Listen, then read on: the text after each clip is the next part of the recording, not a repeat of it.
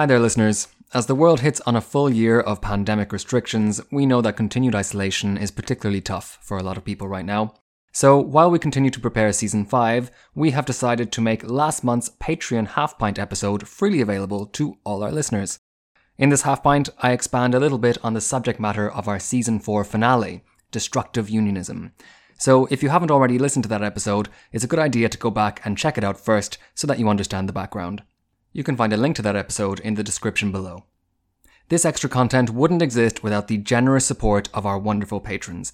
If you would like to support the podcast yourself and gain access to our whole back catalogue of extra content along the way, you can sign up to our Patreon today at www.patreon.com/The Irish Passport. Enjoy the episode. Hello, and welcome to Irish Passport. Let's do it. Welcome to the Irish Passport. I'm Tim McInerney. I'm Naomi O'Leary. We're friends. Okay, well to Naomi. Anwar Fad Tim. This is your passport to Irish culture, history and politics. Uh-huh. I'm recording. One, two, three. Okay.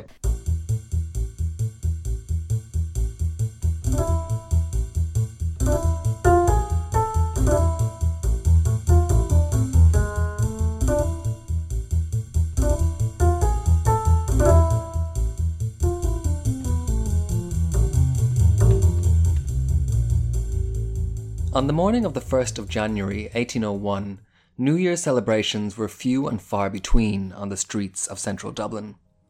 As the early morning street hawkers and market sellers quietly set up their stalls, they might have noticed a curiously heavy atmosphere amid the city's austere greystone porticos and its gleaming Georgian windows. No doubt, many passers-by in the central thoroughfare of College Green would have raised their eyes to cast a glance at the great columns of Parliament House. Until yesterday, this was the glittering seat of colonial power in Ireland.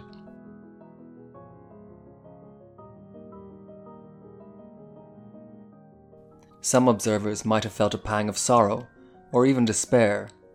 Others might have felt a gentle twinge of spite or joy. For nevermore would this grand structure house an Irish government. From today, Ireland would be governed directly from the halls of Westminster. That is to say, for most ordinary Dubliners, from a strange place on a strange island far away, where strange men with their even stranger customs would from now on decide the fate of the Irish. Perhaps one of those figures pausing momentarily at the crossroads of College Green was a slight, grey-haired 55-year-old man, clad in an expensive black wool riding coat and, as was the fashion of the time, a high-necked ivory cravat. Only a few years earlier, this man had risen to become one of the most prominent and respected figures in his nation. For him, the grandiose facade of Parliament buildings was far more than a mere symbol of autonomous government. It represented the pinnacle of his life's work, and the struggle to render into being the true face of what he saw as the Irish nation.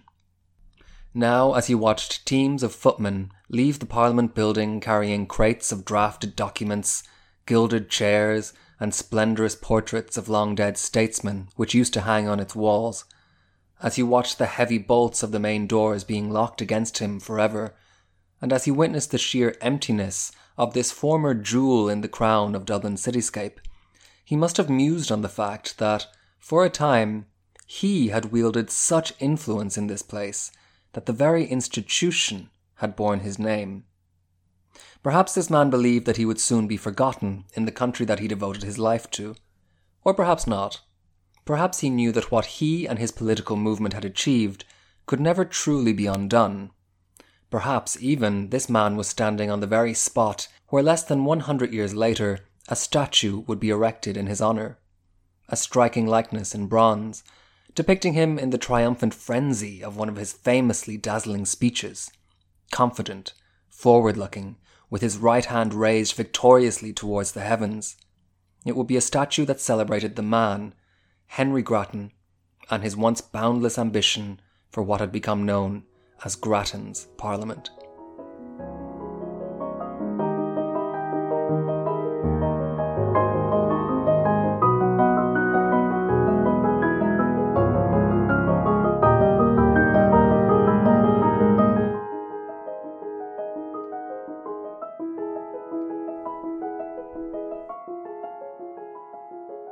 According to some sources, Henry Grattan is said to have been born in 1746 in Fishamble Street, a small winding lane in the old medieval core of Dublin City.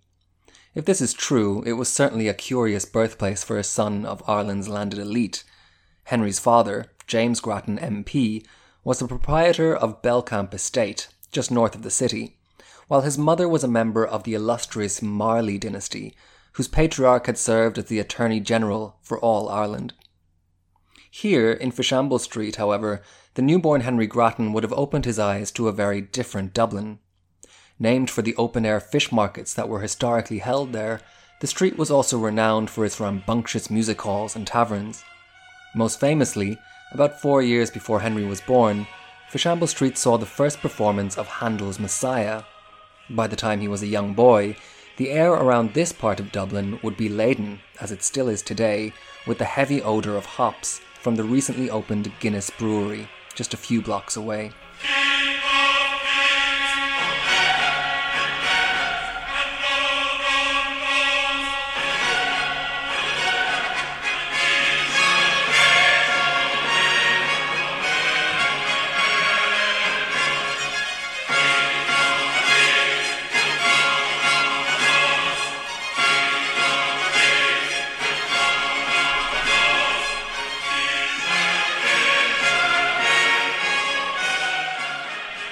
The world in which Grattan would grow up, however, was located just outside this labyrinth of ancient streets.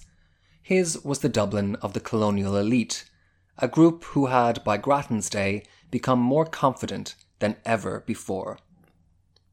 It's all too easy to write off Ireland's Protestant ascendancy as a bunch of English aristocrats squatting awkwardly in Ireland, but their reality was rather more complicated.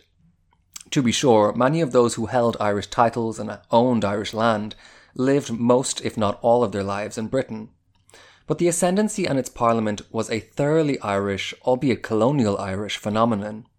Many of its members were descendants of the so-called New English, that is to say, colonial settlers who had profited from the Cromwellian land seizures of the mid-17th century. Others were descended from the much more ancient Old English, who had settled the country all the way back in the early Middle Ages. These Old English dynasties, often considered the only true elite by their countrymen, had frequently been central to resisting British rule in the past, and though they were now loyal to the crown, a certain bombastic pride for their country and lingering resentment towards Westminster seemed to be hardwired into many of their DNA. More than this, the ascendancy also included members that were not descended from colonists at all. Many members of the erstwhile Gaelic aristocracy had thrown in their lot with the colonial regime over the centuries, converting to Protestantism so as to keep their landholdings, and claiming back what they would have seen as their rightful place at the pinnacle of Irish society. This last group was often entirely uninterested in British-style honours and privileges, instead preferring to style themselves as the rightful heirs of Gaelic kings and princes, and tracing their genealogies not to the first colonisers, but to ancient Irish high kings like Brian Boru. Over the centuries, these cultural elites had intermarried to various extents, making the ascendancy a very complex matrix of birthright. The newest colonists, the New English, believed that it was their right to rule Ireland so as to bring it even further into the fold of British culture and politics. The more ancient colonial dynasties considered themselves feudal lords of these lands since time immemorial, and the descendants of Gaelic dynasties were deeply invested in the idea that they, as the natural elite of the land, were quite literally born to rule its people. Yet for all this, the ascendancy was not exactly an aristocracy. In fact, their power did not stem from social rank or noble titles at all, but from religion. Since the 17th century, a set of increasingly brutal legislation, known as the Penal Laws, ensured that all positions of power in Ireland would be reserved for the Anglican High Church Protestants. Being a small minority in the country, that meant that the simple fact of professing the Anglican faith could offer a huge degree of social mobility. At the beginning of the 18th century, the richest ascendancy landowner in Ireland, William Connolly, was not a duke or an earl or a lord lieutenant, but the son of an innkeeper. His father had been born into the Gaelic O'Connell clan and had begun his life as a Catholic. For all these reasons, the ascendancy was viewed with deep suspicion back in London. Those recent descendants of the New English were regularly derided as a colonial nouveau riche, mere grandchildren of Cromwell's most depraved right-hand men, who now paraded around Mayfair as if they were just as sophisticated as the quote-unquote true English nobility. Descendants of the Old English, with their strange Franco-Norman names, de Burgo, de Clare, Fitzwilliam, had long been dismissed in England as having gone native during their centuries living in Ireland. Many, it was known, still held close ties to the Catholic faith, and many more boasted an embarrassing array of rebel ancestors. The fact that some Gaelic dynasties had been incorporated into the ascendancy was the greatest stain of all. All at once, the ascendancy could now be criticised as heartless colonial brutes, as bombastic, try-hard social climbers, and as nothing better than indigenous Irish savages, all dressed up, and badly too, as an English gentleman.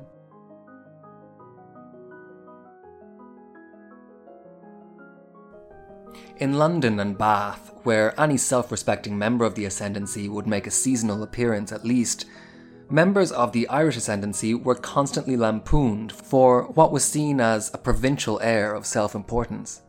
Their Irish titles were mocked, the habits and vocabulary they had inevitably picked up from their Catholic countrymen were ridiculed, and the rumours of their unbridled corruption rendered them scandalous. Having been immersed for so long in a country full of treacherous Catholics, the ascendancy were commonly believed to have imbibed the sinful habits of their indigenous countrymen. They were stereotyped as naturally despotic, as overly and uncontrollably sexualized, and as deeply duplicitous. Rumours abounded in the marriage markets of Bath that penniless squires from rural Ireland would take advantage of English naivety about Ireland, presenting themselves as grand nobility to gormless heiresses, only to kidnap them and run away with their inheritance. And remember, at this time, Ireland was not a part of the United Kingdom. In many ways, it was viewed very much in the same terms as colonial America. That's to say, an ongoing project of Anglicization. Even its most loyal denizens were decidedly exotic to Londoners, and the land in which they lived conjured images of danger and lawlessness, the western frontier of civilization itself. But for the same reasons, the ascendancy did not have to worry too much about the mockery they received in London. Their country was Ireland, with its own parliament, its own standards of behaviour, and its own complex template of social hierarchy. They might be provincial colonials in Piccadilly, but on the streets of Dublin they were little kings, and ultimately it was the prospects of Ireland, and not Britain, that consumed them. Henry Grattan was born into the very pinnacle of ascendancy culture in Ireland. For centuries before, colonial authority on the island had been tenuous at best. Ascendancy rule had been constantly beset by rebellion and overthrow, with both Irish and British descended factions incessantly fracturing and defecting to one camp or another. By the mid-18th century, however, the island had enjoyed about 50 years of relative calm, and its ascendancy had the time and luxury to flex their muscles as a bona fide European elite. The Dublin that Grattan would come to know lay on the fringes of the old city. A new suburban streetscape of red brick mansions, these were a world away from the medieval hodgepodge of Fishamble Street. Their new thoroughfares were wide and airy, running in geometrical lines and opening into grand formal parks. The urban palaces here were built in a uniform style, simple, modern, each 3 stories high with basement access for servants, each with an imposing entrance door, always painted in black, and each boasting conspicuously large rectangular windows, providing a clue that those who lived inside did not have to worry about conserving heat.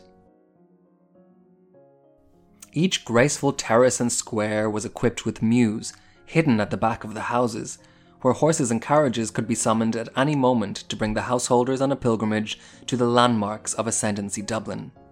The Grand Mall at Sackville Street, just north of the river, where Ireland's beau monde would parade their latest fashions and perhaps their latest lovers. Or to pay social calls to one of the great landed estates that studded the city's hinterland. Lord Charlemagne's domain at Marino, perhaps, with its decorative Italianate follies, or the magnificent gardens at Powerscourt House at the foot of the Wicklow Mountains. For any visitor to Ascendancy Dublin, the great architectural set piece of the city was no doubt to be found at College Green. Until just a few decades before, this area was still outside the city limits. It was a marshy and forlorn landscape, hosting only the remains of an old monastic graveyard and the squat medieval warrens of the university, Trinity College. In the 18th century, however, College Green was transformed into the very centre of Ascendancy dominance in Ireland. Trinity College, established back in the Middle Ages to promote the Protestant Reformation on the island, was steadily rebuilt into majestic neoclassical squares, rivaling, if not outshining, even the most iconic colleges of Oxford or Cambridge. Now, this strange educational outpost in the marshes had been transformed into an academy of excellence for Ascendancy elites. Students there, including Grattan himself, could walk its leafy squares, safe in the knowledge that they, and they alone, held the fate of the entire country in their hands. Many of those students would have spent much of their time on the other side of the Green, where the Ascendancy had given a proverbial middle finger to London by building themselves the first purpose-built parliament in the world. While Westminster continued to hold its parliamentary sessions in the draughty pews of a converted chapel, this new Irish parliament turned heads with its revolutionary architectural design. Its ministers sat proudly in a spectacular octagonal chamber, illuminated by skylights from a central dome. Its exterior was graced with curving colonnades of white stone pillars, becoming a touchstone of the neoclassical aesthetic that, at this point, was still at the very forefront of fashion. In fact, the Parliament's daring design was so admired that it would go on to influence the design of public buildings all over the world. The British Museum in London, for instance, is directly modelled on Dublin's Parliament House, as is much of the United States Capitol building in Washington, D.C.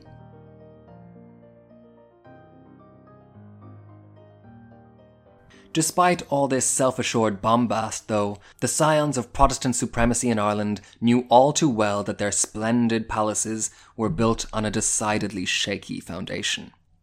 Just a short walk from the delights of College Green, a very different Ireland would all too quickly have come into view.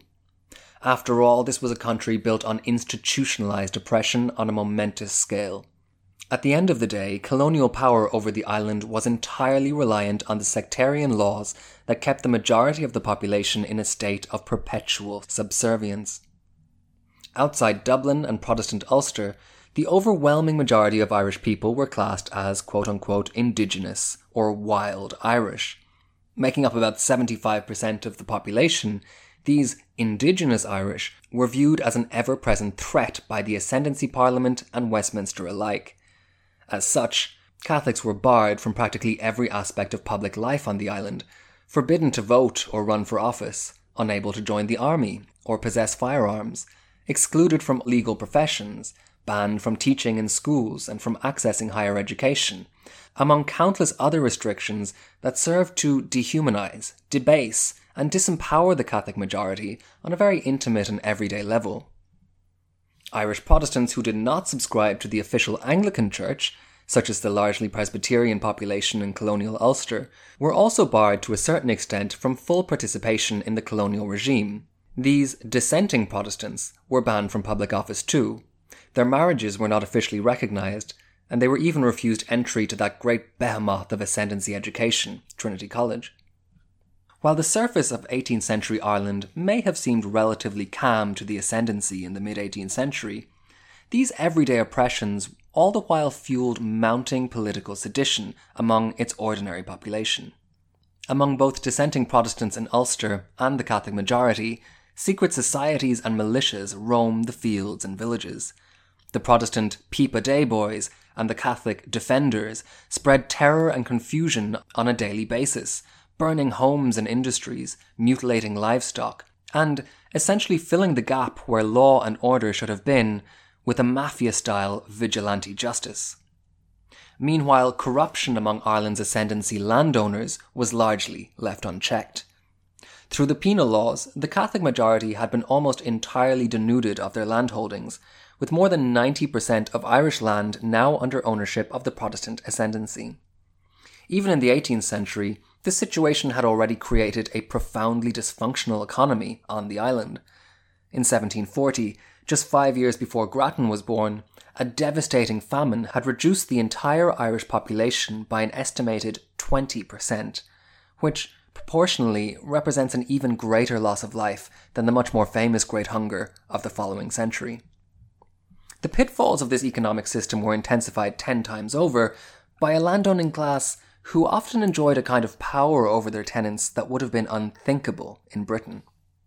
In the 1770s, the English economist Arthur Young wrote in horror at what he had witnessed of ascendancy landlords. A landlord in Ireland, he recounts, can scarcely invent an order which a servant, labourer or cotter dares to refuse. Nothing satisfies him but an unlimited submission. Disrespect he may punish with his cane, or his horsewhip, with the most perfect security. A poor man would have his bones broke if he offered to lift his hand in his own defence. Knocking down is spoken of in this country in a manner that makes an Englishman stare. While there is no doubt that abuse and corruption were widespread in colonial Ireland, and indeed tolerated among ascendancy landowners, we still must keep in mind that the Irish elite were a heterogeneous bunch. Many of them happily profited from institutionalised corruption, but others were horrified by the part they themselves had to play in Ireland's miserable reality. In particular, more and more were becoming increasingly aware that their grip over Ireland was beginning to look untenable.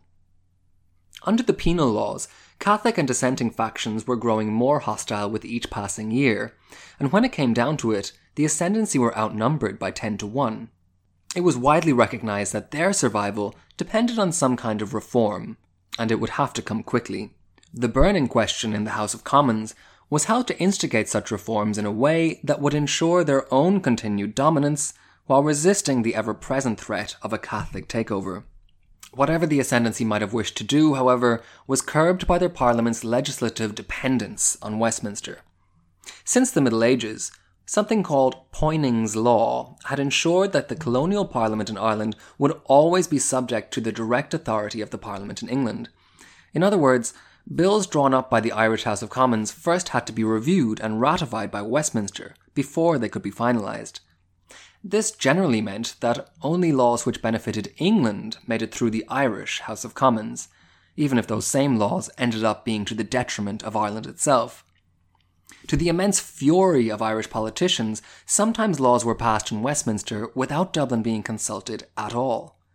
The judge Robert Day once described the Irish House of Lords as being, I quote, little better than a parish vestry. This had a number of profoundly negative effects. For one thing, Westminster's tendency to manipulate Ireland's capacity to trade so that it would benefit England over Ireland meant that Irish landowners and business people found themselves constantly facing financial precarity, and oftentimes in huge levels of debt. This, in turn, meant that Irish landowners had less capital to invest in their estates, which quickly became run down and unproductive, leading to rent hikes that only made tenants more aggrieved and consolidated widespread poverty that harmed production even more. For Westminster, these insidious effects were mostly invisible. From their point of view, Ireland's problems were simply a question of chronic ascendancy mismanagement, which made them even more eager to take decisions out of the hands of the Dublin Parliament. All this was bad enough, but then came the 1770s, and a series of events that would heighten discontent among the ascendancy politicians more than ever before. The colonial assemblies of America started to agitate against British-imposed taxes and legislation. The situations between America and Ireland at this point were analogous in more ways than one. Both colonial America and colonial Ireland essentially represented outposts of British law and order in a largely hostile territory. Britain depended on them to watch over and oversee these places that were sending huge amounts of money back to London. Both groups too had developed a distinct identity of their own over the centuries since colonisation, and their priorities had considerably diverged over that time with those of Westminster. Both America and Ireland, indeed, were considerably geographically removed from Britain, meaning that it was logistically quite difficult for London to keep a constant eye on what their colonial assemblies there were actually up to. Most of all, as we discussed in our Destructive Unionism episode, the American colonists had deep cultural ties with one group on the island of Ireland, the dissenting Protestants of Ulster. Both populations mostly practiced non-conforming versions of Protestantism, and the potential freedom to practice these religions had been a main motivation in their decision to settle Ireland and North America back in the 17th century. Unlike high church Protestants of the ascendancy and the Catholic majority, for whom any kind of governmental reform was generally conceived in accordance with the existing monarchy, Ulster dissenters shared their American cousins' growing interest in a monarchless state, a secular republic, where all forms of worship would be tolerated and wherein titles and aristocracies and privileges and honours would be abolished for good. When the American colonies broke out into full-on revolution, tensions in Ireland immediately began to mount. So many of Britain's army troops in Ireland had been redeployed to America to fight against the revolution that Irish Protestants moved to form an emergency militia in order to protect the colonial regime in the absence of a full and functioning military. This militia was called the Irish Volunteers, and it was initially praised by Westminster for its loyalty to the Crown. Little did Westminster realise what it was about to become. Within only a few years, this charming little show of loyalty had transformed into an ungovernable monster. Within only a few years, membership of the Irish Volunteers grew from only 12,000 to 60,000 members.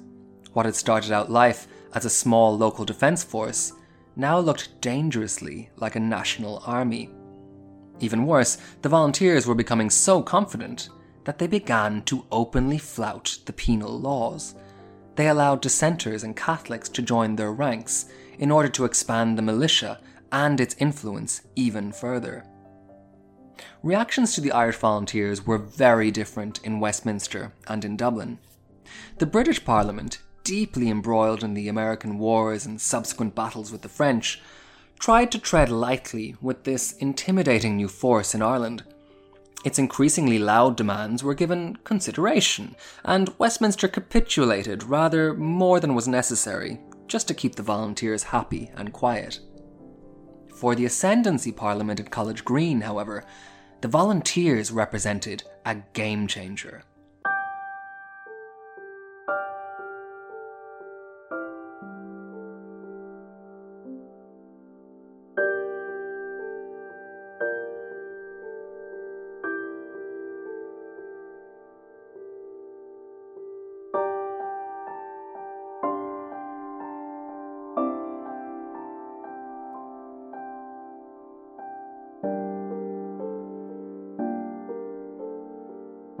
The Ascendancy immediately understood that this huge new military reserve, over which Westminster had little to no control, could be used to exert immense political pressure during this moment of Britain's military weakness. In particular, it was the Irish Patriot Party, led by none other than Henry Grattan, that saw a unique opportunity in the military upheaval that was taking over Dublin. Grattan was in many ways a model of Ascendancy youth. He studied classics at Trinity and had gone on to study law in London's Middle Temple. In 1775, on the eve of the American Revolution, he had taken over leadership of the Irish Patriot Party in the Irish Parliament at the tender age of 29, and had quickly risen to prominence in Parliament through his famously stirring speeches. Grattan too had long been aggrieved by Westminster's catastrophic interference in Irish governance, and also believed that some kind of emancipation for Catholics and dissenters was essential to the long-term survival of the colonial regime. Now, with the volunteers on the rise, he saw his chance. Grattan's Patriot Party began to follow the playbook of the American Revolution to the word. Just like the American revolutionaries, they started to boycott British goods that imposed unfair taxes on Ireland. They lobbied for free trade, unrestricted by Westminster, so that Ireland would no longer exist merely as a bulwark for the British economy. They refused to vote for taxes that would support the British government, and most potently of all, they refused to recognise the authority of the medieval Poynings law. All these measures, provocative as they were, could be pushed further and further with a simple nod to the growing ranks of the Irish volunteers. The volunteers themselves were at this stage regularly parading in their bright red uniforms on College Green, raising their firearms high above their heads and calling for reforms now from Westminster, or, and I quote, a speedy revolution.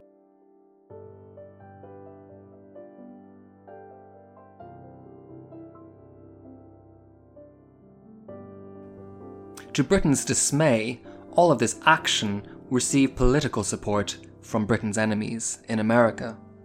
George Washington himself is said to have declared, "Patriots of Ireland, your cause is identical with mine."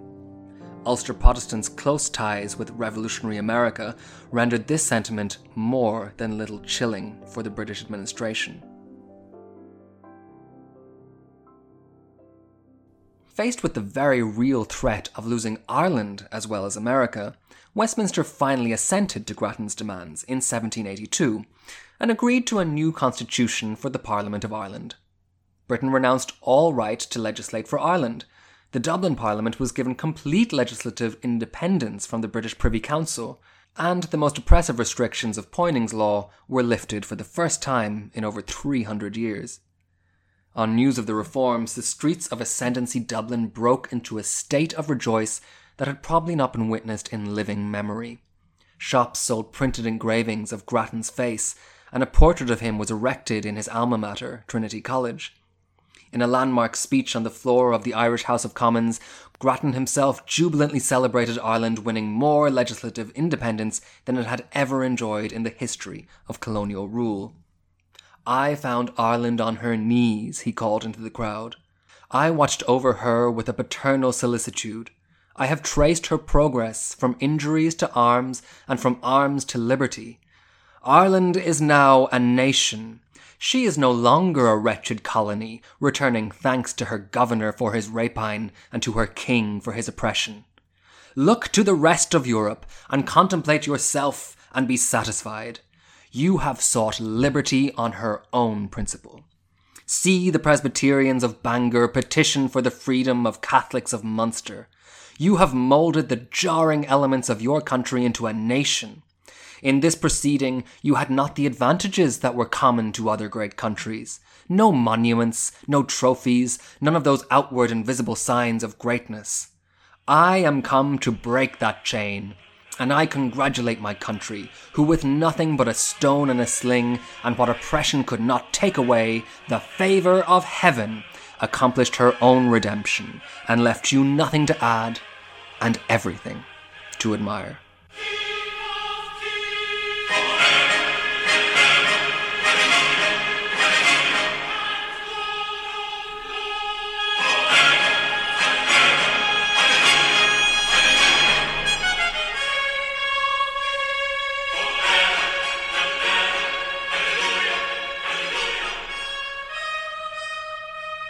On the streets of Dublin, the new regime quickly became known as Grattan's Parliament. Grattan and his Patriot Party immediately began to push through major reforms, including offering the vote to Catholic property holders of a certain income, a small but highly symbolic gesture, all the more in that it hinted at full Catholic emancipation sometime in the future. Yet, as the Ascendancy grew ever more triumphant in their Dublin Parliament, relations with their counterparts in Westminster were fast degrading. English merchants were outraged at the idea that Ireland might now have access to free trade like them, and others, including the King himself, were horrified at the Irish Parliament's lip service to potential Catholic emancipation. London feared that should Catholics be allowed to stand for office, they would soon replace the Protestant ascendancy entirely in the House of Commons and ally with Catholic France against the United Kingdom. At the outbreak of the French Revolution in 1789, Westminster increasingly felt that its accessions to the Irish Parliament had been a potentially fatal mistake. Britain was right to be worried, Perhaps unwittingly, Grattan and his parliament had set a series of events in motion that would make the squabbles between Dublin and Westminster look like a walk in the park. What the Patriot Party had not entirely understood was the sheer resonance of their actions in the minds of ordinary Irish people. A lot of this ultimately comes back to the Irish Volunteers, that ragtag militia that the Parliament had extolled and indeed exploited for its own ends. While the Volunteers had provided crucial leverage for the Dublin Parliament to get its way, the ascendancy seemed to have underestimated how a renegade organisation like this might change public attitudes towards the colonial regime. During these years, the Irish Volunteers had actually broken a huge watershed in the Irish psyche. They had effectively rendered the penal laws null and void. They had become non-denominational, welcoming Catholics, Protestants and dissenters to their ranks, and promoting the idea that each of these groups was stronger when they were united. More than this, the entire country could now see that the Volunteers' methods were singularly successful. Grattan's parliament itself stood as an undeniable symbol of what the Irish could achieve when they simply ignored the penal laws. For Catholics, Protestants and dissenters alike, it now seemed painfully obvious that the prosperity and happiness that they all craved would not be achieved through one group vanquishing the other, but through cooperation against a greater enemy that wanted to deny them those chances: the British government. In parallel to the rise of Grattan's parliament, secular political societies began to form across Ireland, bringing together Catholics and Protestants in the pursuit of a completely independent republic. Since the American Revolution had stoked the fire of reform among Protestants in the 1770s, the French Revolution of 1789 had shown Catholics that elite minorities, no matter how powerful, were essentially very vulnerable. Until this point, Irish Catholics had generally been monarchical in their politics, but now they started to drift towards the same kind of ideology as their Protestant neighbours in Ulster: republicanism. One secular society, known as the United Irishmen, boasting members from all of Ireland's religious factions, combined the ideals of both the American and French revolutions to unite the Irish people in a single unbroken front. Membership of this rebel society grew rapidly, with many of its participants being drawn directly from the former Irish Volunteers. Secretly colluding with revolutionary France, then at war with the UK, the United Irishmen rose up in a momentous rebellion against British rule in the hot summer of 1798.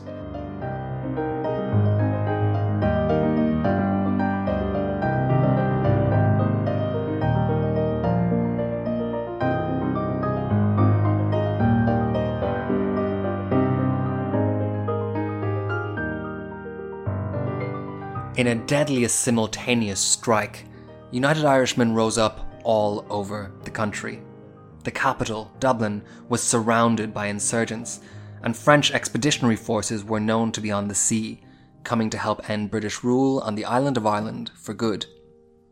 The sheer violence of this uprising can hardly be overestimated, not least because the rebels, having no access to firearms, often stormed the British army using only the farm implements they had in their possessions.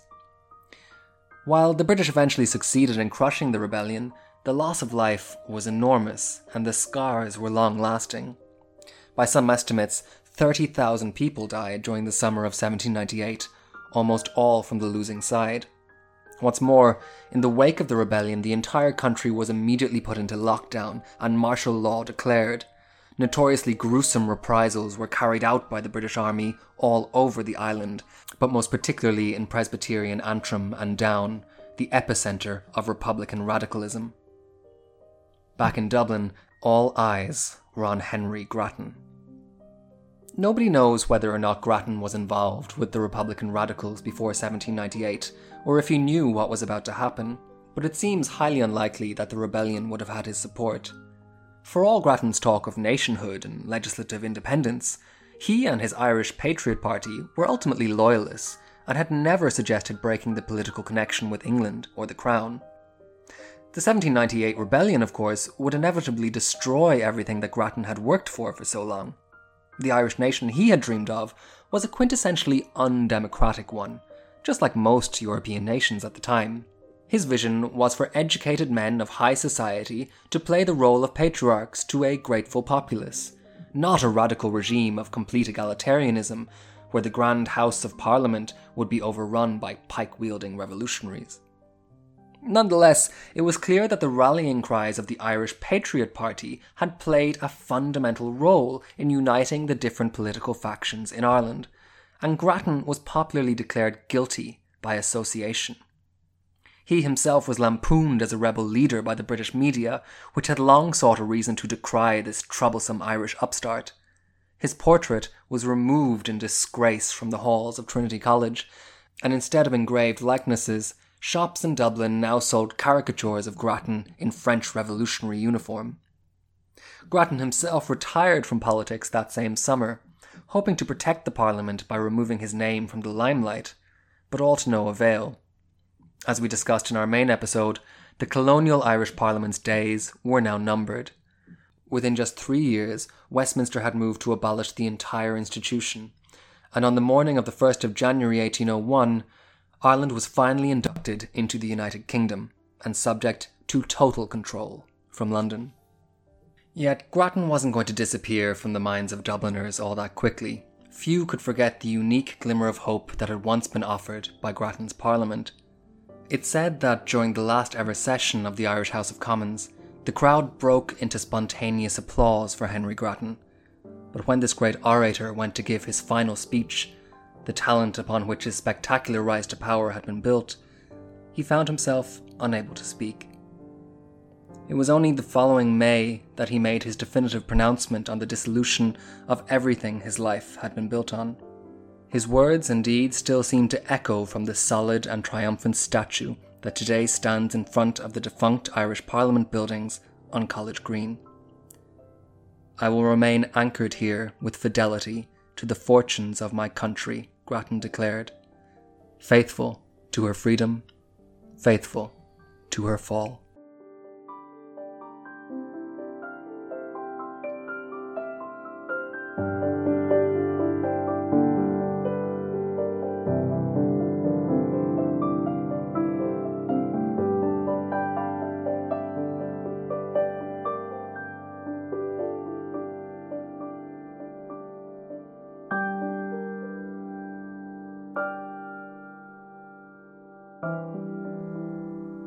And that's all from this edition of the Irish Passport Halfpints. A huge thanks, as always, to our Patreon supporters who keep us running. Slán, everyone.